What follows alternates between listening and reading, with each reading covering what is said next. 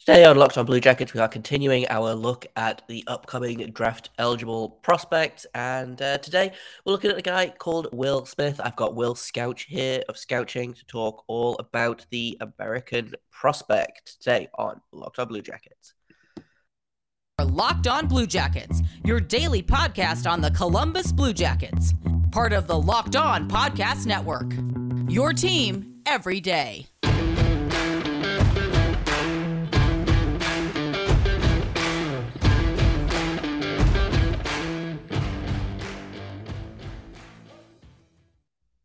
Hello and welcome to Locked on Blue Jackets, part of the Locked on Podcast Network, your team every day. I am, as always, your host, Jay Foster, here to bring you news, stories, the good, the bad, and the ugly about your favorite team and mine, the Columbus Blue Jackets.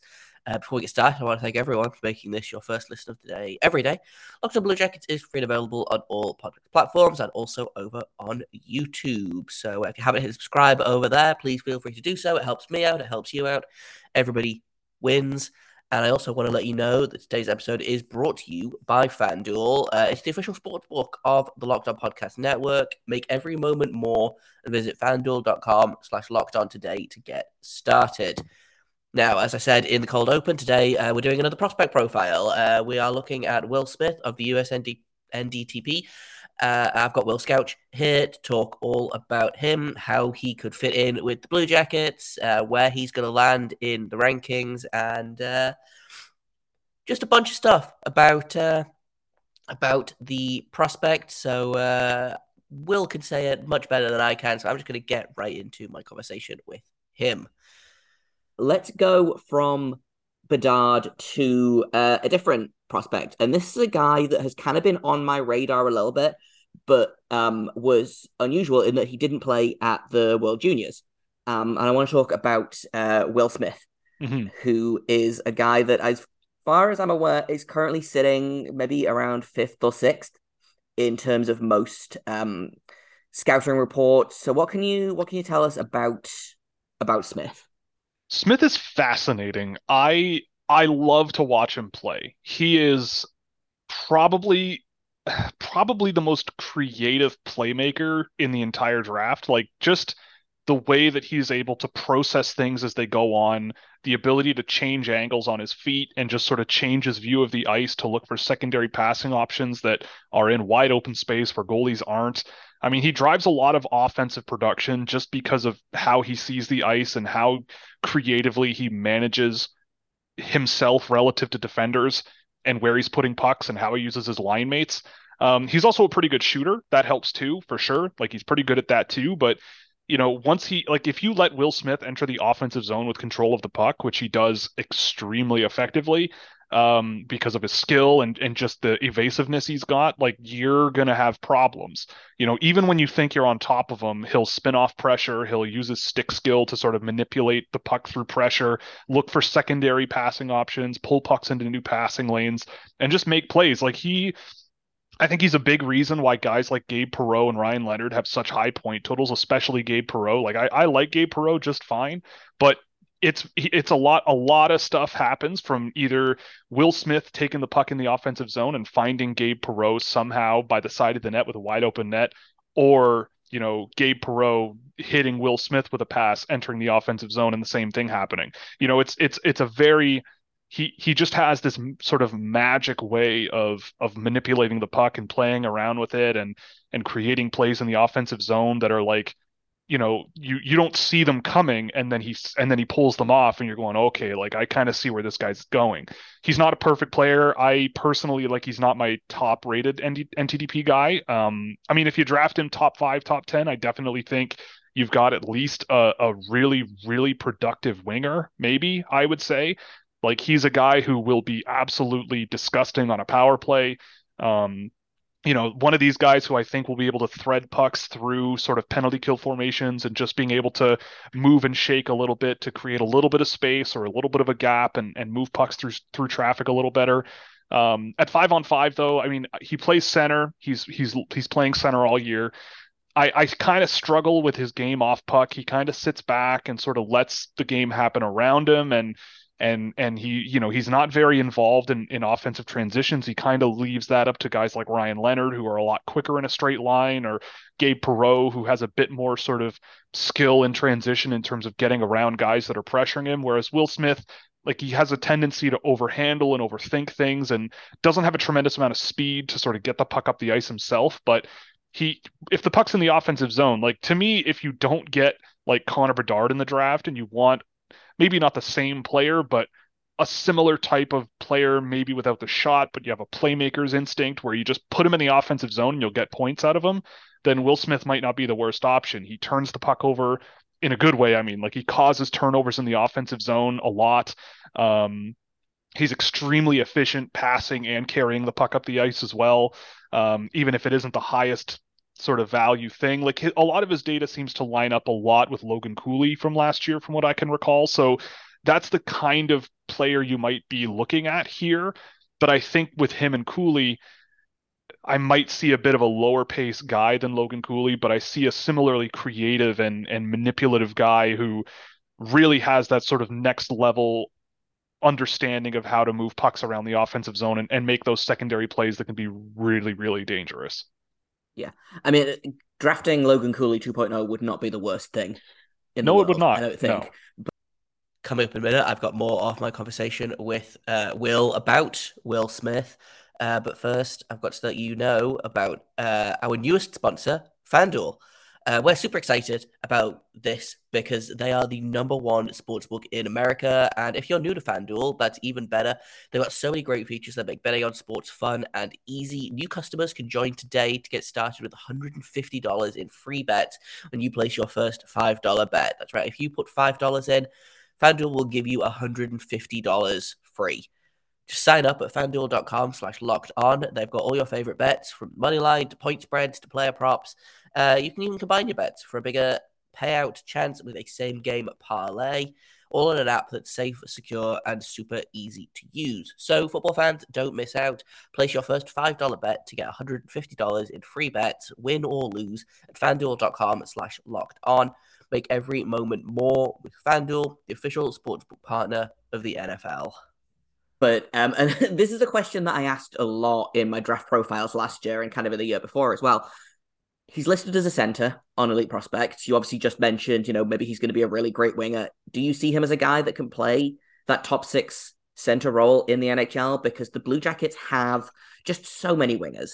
I feel like we have wingers just coming out of our ears. We have like 1.5 centers.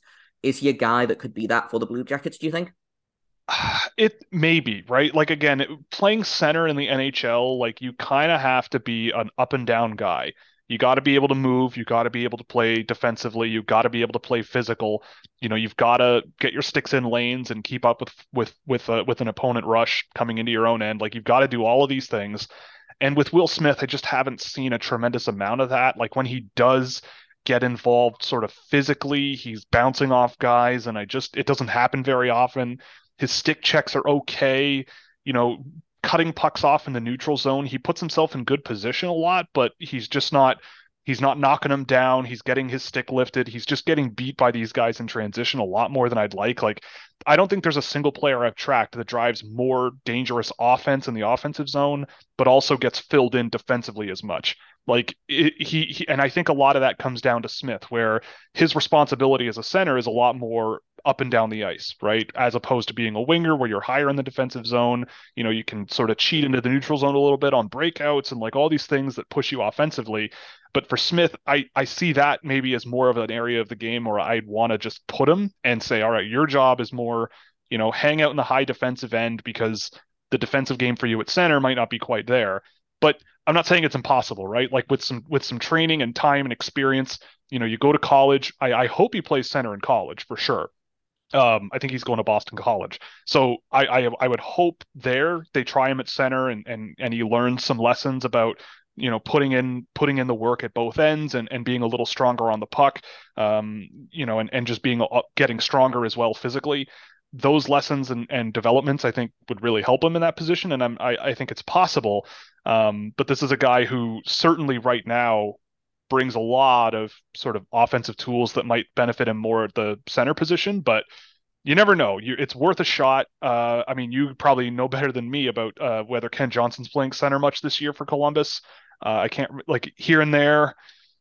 The Blue Jackets are really injured this year, so he's kind of just been playing Okay, wherever there's space in the lineup wherever. for him. Right. Yeah, so Because he always struck me as a guy where I'm thinking, yeah, I would probably want him as a winger more than a center.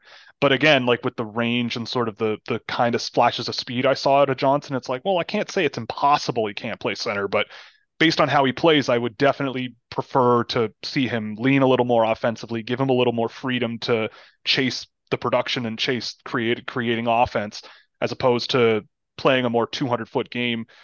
But it's not impossible. where do you see him going in the draft? Obviously, with him missing the World Juniors due to, I Mhm. believe, was he injured and missed the training camp, and that's the I'm Team not USA rules. sure. It's a good I, question. I'm not sure. I feel like that was what he was either sick or injured or something, and he missed the training camp. And I Team think he USA might have been rules, I believe, sick. Yeah. are if you don't do training camp, then you don't get to Right. get regardless of how good you are. Which makes So, sense. do Yeah. you think that hurts him in his draft ranking? Uh, Do you think he's dropping a little bit because of that, or do you think he's good enough that he'll kind of hover about where he is now? I think right now, I think there's a couple of things happening with Will Smith right now. Yes, he didn't go to the World Juniors, but I don't think it's long term going to harm him.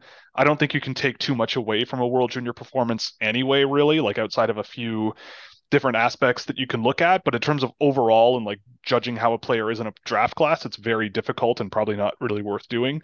But I think with Will Smith, the under 18s are coming, and I think he's going to be there, and that whole team is going to be there, and I think that the U.S. under 18 team is going to be very, very good in that tournament, especially that top unit of Perreault, Leonard, and Smith. So I have no concerns about scouts seeing him internationally and seeing him at these big tournaments and performing really well because I think he's going to perform really, really well there.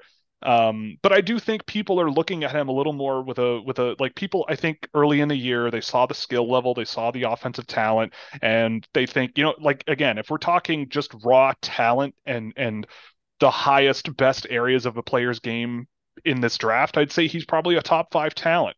But in terms of putting it all together and like playing a complete game and driving results in a way where I think you could see really good production in the NHL, I think it knocks him down a little bit. It's just a lot more uncertainty with him, and it kind of pushes him a little further down the developmental path, I think. Like instead of maybe being a guy that's a one and done in college, I wouldn't be surprised to see him maybe go another year. You just take a little bit more time with him to sort of, especially if you want him to play center, just to see where he ends up. And I think people have been not knocking him down a little bit. Like he's at 12 or 11 on my list. And like that's not low, but that's lower than quite a few people.